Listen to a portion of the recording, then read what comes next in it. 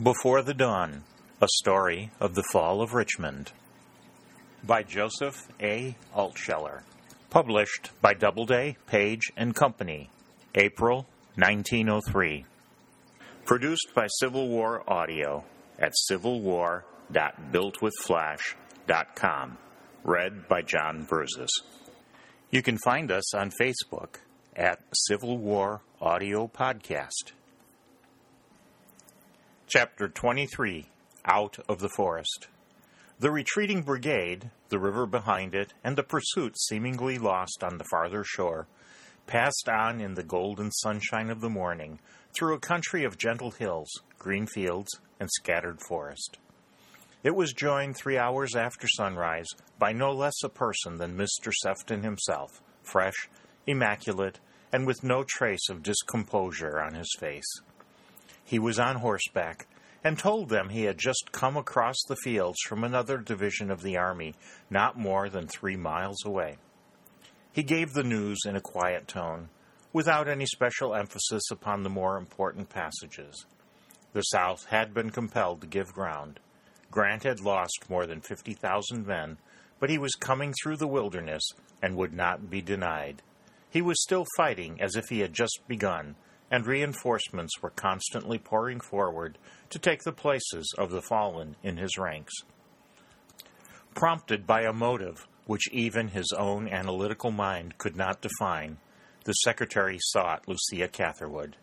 He admired her height, her strength, and resolved beauty, knew that she was of a type as admirable as it was rare, and wondered once or twice why he did not love her instead of Helen Harley.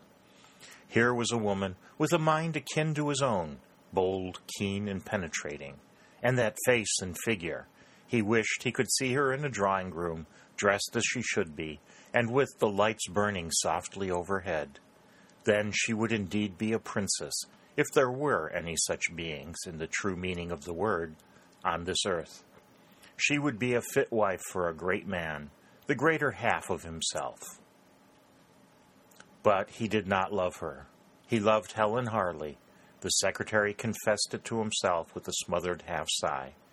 At times he was pleased with this sole and recently discovered weak spot in his nature, because it brought to him some fresh and pleasing emotions, not at all akin to any that he had ever felt before.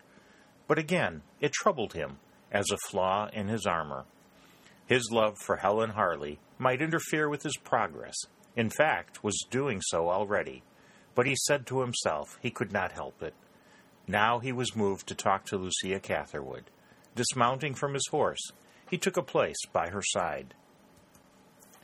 She was walking near the rear of the column, and there were others not many feet away, but she was alone in the truest sense, having a feeling of personal detachment and aloofness.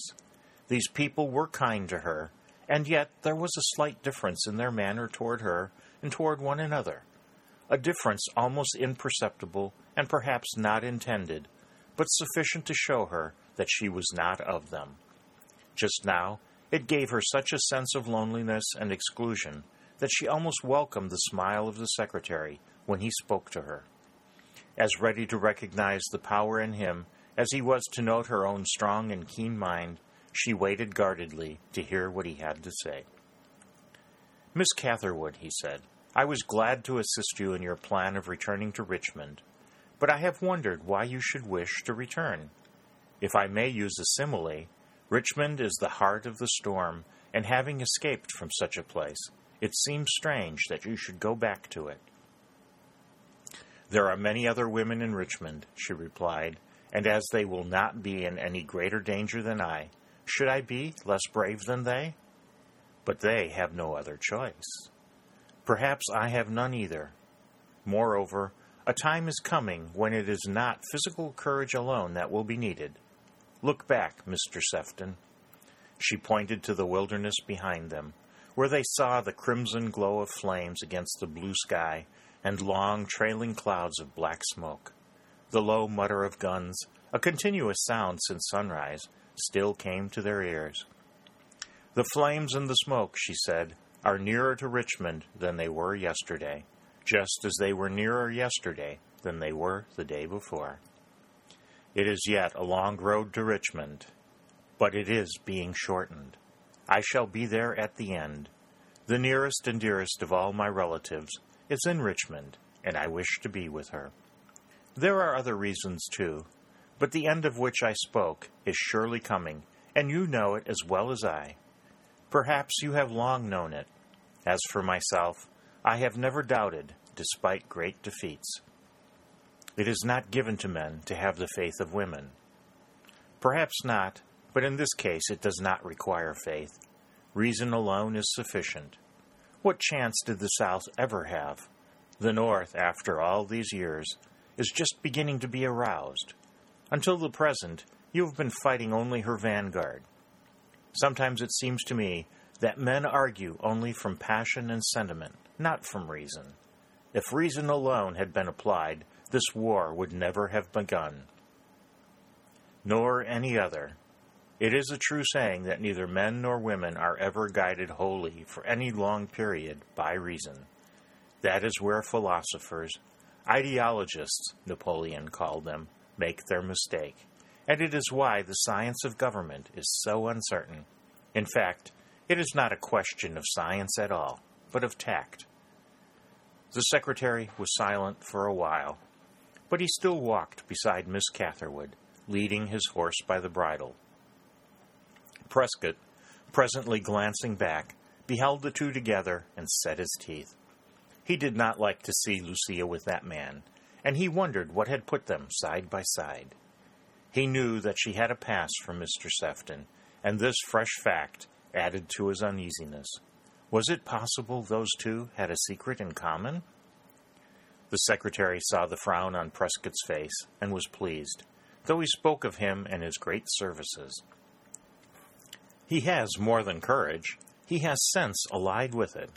Sometimes I think that courage is one of the commonest of qualities, but it is not often that it is supported by coolness, discrimination, and the ability to endure. A fine young man, Robert Prescott, and one destined to high honors. If he survives the war, I should say that he will become the governor of his state or rise high in Congress. He watched the girl closely out of the corner of his eye as he spoke, for he was forming various plans, and, as Lucia Catherwood was included in his comprehensive schemes, he wished to see the effect upon her of what he said. But she betrayed nothing. So far as her expression was concerned, Prescott might have been no more to her than any other chance acquaintance. She walked on, the free, easy stride of her long limbs carrying her over the ground swiftly. Every movement showed physical and mental strength. Under the tight sleeve of her dress, the muscle rippled slightly, but the arm was none the less rounded and feminine. Her chin, though the skin upon it was white and smooth like silk, was set firmly and marked an indomitable will. Curious thoughts again flowed through the frank mind of the secretary. Much of his success in life was due to his ability to recognize facts when he saw them. If he made failures, he never sought to persuade himself that they were successes or even partial successes.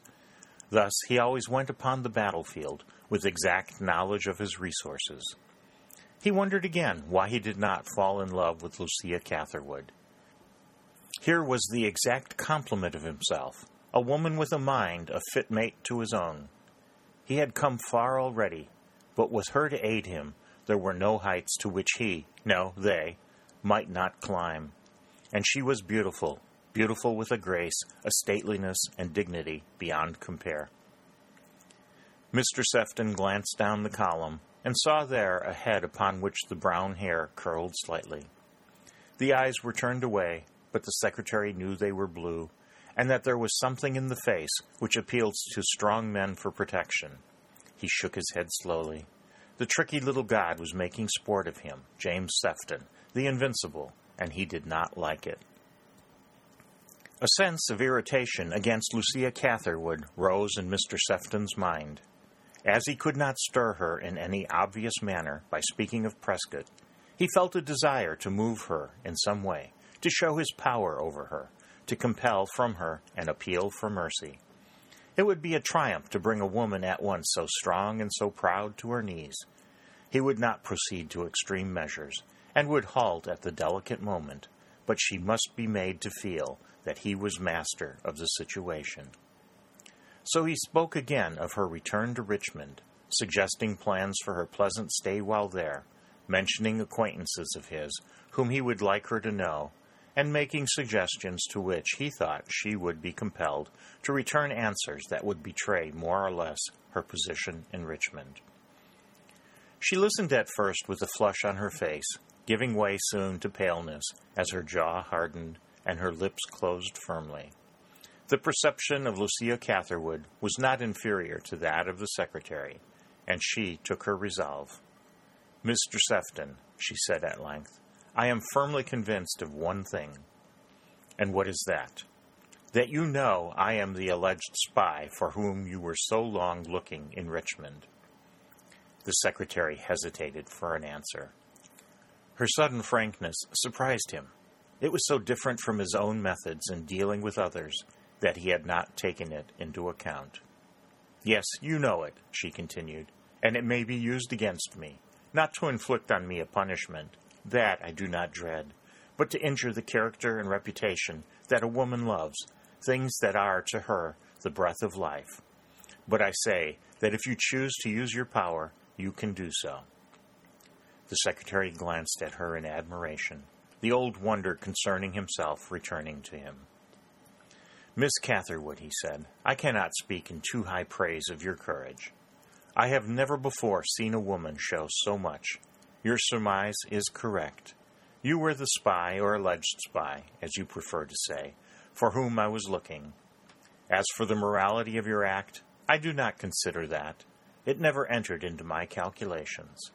But in going back to Richmond, you realize that you will be wholly in the power of the Confederate government.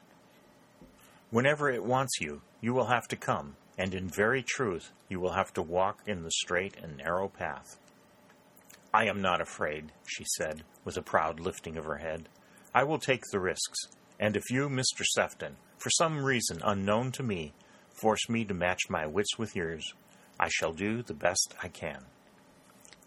The haughty uplift of her neck and the flash of her eyes showed that she thought her best would be no mean effort, but this attitude appealed to the secretary more than a humble submission ever would have done. Here was one with whom it would be a pleasure to make a test of skill and force. Certainly steel would be striking sparks from steel. "I am not making any threats, Miss Catherwood," he said. "That would be unworthy. I merely wish you to understand the situation. I am a frank man, I trust, and, like most other men, I seek my own advancement. It would further no interest of mine for me to denounce you at present, and I trust that you will not at any time make it otherwise. That is, I am to serve you if you call upon me. Let us not put it so bluntly. I shall not do anything that I do not wish to do," she said, and with the old proud uplift of her head. "And listen, there is something which may soon shatter all your plans, Mr. Sefton." She pointed backward, where the purplish clouds hung over the wilderness, whence came the low, sullen mutter, almost as faint as the distant beat of waves on a coast. The secretary smiled deprecatingly. "After all, you are like other women, Miss Catherwood. You suppose, of course, that I stake my whole fortune upon a single issue. But it is not so. I wish to live on after the war, whatever its result may be, and the tide of fortune in that forest may shift and change, but mine may not shift and change with it. You are at least frank. The South may lose, but if she loses, the world will not end on that account. I shall still wish to play my part. Ah, here comes Captain Prescott." Prescott liked little this long talk between Lucia and the secretary, and the deep interest each seemed to show in what the other said. He bore it with patience for a time, but it seemed to him, though the thought was not so framed in his mind, that he had a certain proprietary interest in her, because he had saved her at great risk. The secretary received him with a pleasant smile, made some slight remark about duty elsewhere, and dropped easily away. Prescott waited until he was out of hearing before he said, "Do you like that man, Miss Catherwood?" "I do not know. Why?" "You were in such close and long conversation that you seemed to be old friends." There were reasons for what we said. She looked at him so frankly that he was ashamed, but she, recognizing his tone and the sharpness of it, was not displeased. On the contrary, she felt a warm glow, and the woman in her urged her to go further. She spoke well of the secretary, his penetrating foresight, and his knowledge of the world and its people, men, women, and children. Prescott listened in a somewhat sulky mood, and she, regarding him with covert glances, was roused to a singular lightness that she had not known for many days. Then she changed, showing him her softer side, for she could be as feminine as any other woman, not less so than Helen Harley, and she would prove it to him. Becoming all sunshine, with just enough shadow to deepen the colors, she spoke of a time when the war should have passed, when the glory of this world with the green of spring and the pink of summer should return. Her moods were so many and so variable, but all so gay, that Prescott began to share her spirits, and although they were retreating from a lost field, and the cannon still muttered behind them, he forgot the war, and remembered only this girl beside him, who walked with such easy grace, and saw so bright an outlook. Thus the retreat continued. The able-bodied soldiers of the brigade were drafted away, but the women and wounded men went on. Grant never ceased his hammer strokes, and it was necessary for the Southern leaders to get rid of all superfluous baggage. Prescott, singularly enough, found himself in command of this little column that marched southward, taking the place of his friend Talbot, lost in a mysterious way to the regret of all. Mr. Sefton left them the day after his talk with Lucia, and Prescott was not sorry to see him go, for some of his uneasiness departed with him. Harley, vain, fretful, and complaining, gave much trouble, yielding only to the influence of Mrs. Markham, with whom Prescott did not like to see him, but was helpless in the matter. Helen and Lucia were the most obedient of soldiers and gave no trouble at all. Helen, a warm partisan, seemed to think little of the great campaign that was going on behind her, and to concern herself more about something else. Yet she was not unhappy. Even Prescott could see it, and the bond between her and Lucia was growing strong daily. Usually they were together, and once when Mrs. Markham spoke slightingly of the northern woman, as she called Lucia, Helen replied with a sharpness very remarkable for her, a sharpness that contributed to the growing coldness between them, which had begun with the power Mrs. Markham exercised over Helen's brother. Prescott noticed these things more or less, and sometimes they pained him, but clearly they were outside of his province, and in order to give them no room in his mind, he applied himself more diligently than ever to his duties, his wound now permitting him to do almost a man's work. They marched slowly, and it gave promise of being a long journey. The days grew very hot. The sun burned the grass, and over them hung clouds of steamy vapor. For the sake of the badly wounded, who had fever, they traveled often by night and rested by day in the shade. But that cloud of war never left them. The days passed, and distant battles still hung on their skirts. The mutter of the guns was seldom absent. And they saw yet, now and then on the horizon, flashes like heat lightning. One morning there was a rapid beat of hoofs, a glitter of sabers issuing from a wood, and in a moment the little convoy was surrounded by a troop of cavalry in blue. "Only wounded men and women," said their leader, a young colonel with a fine open face. "Bah, we have no time to waste with them." He bowed contritely, touching his hat to the ladies, and saying that he did not mean to be ungallant. Then, in a moment, he and his men were gone at a gallop in a cloud of dust, disappearing in a whirlwind across the plain, leaving the little convoy to proceed at its leisure. Prescott gazed after them, shading his eyes with his hands. "There must be some great movement at hand," he said, "or they would have asked us questions, at least." The day grew close and sultry. Columns of steamy vapor moved back and forth and enclosed them, and the sun set in a red mist. At night it rained, but early the next morning the mutter of the cannon grew to a rumble and then a storm. The hot day came, and all the east was filled with flashes of fire. The crash of cannon was incessant, and in fancy every one in that little convoy heard the tramping of brigades and the clatter of hoofs as the horsemen rushed on the guns. "They have met again," said Lucia. "Yes," replied Prescott, "it's Grant and Lee. How many great battles is this since they first met in the wilderness?" Nobody could tell. They had lost count. The tumult lasted about an hour and then died away, to be succeeded by a stillness intense and painful. The sun shone with a white glare. No wind stirred. The leaves and the grass drooped. The fields were deserted. There was not a sign of life in them, either human or animal. The road lay before them, a dusty streak.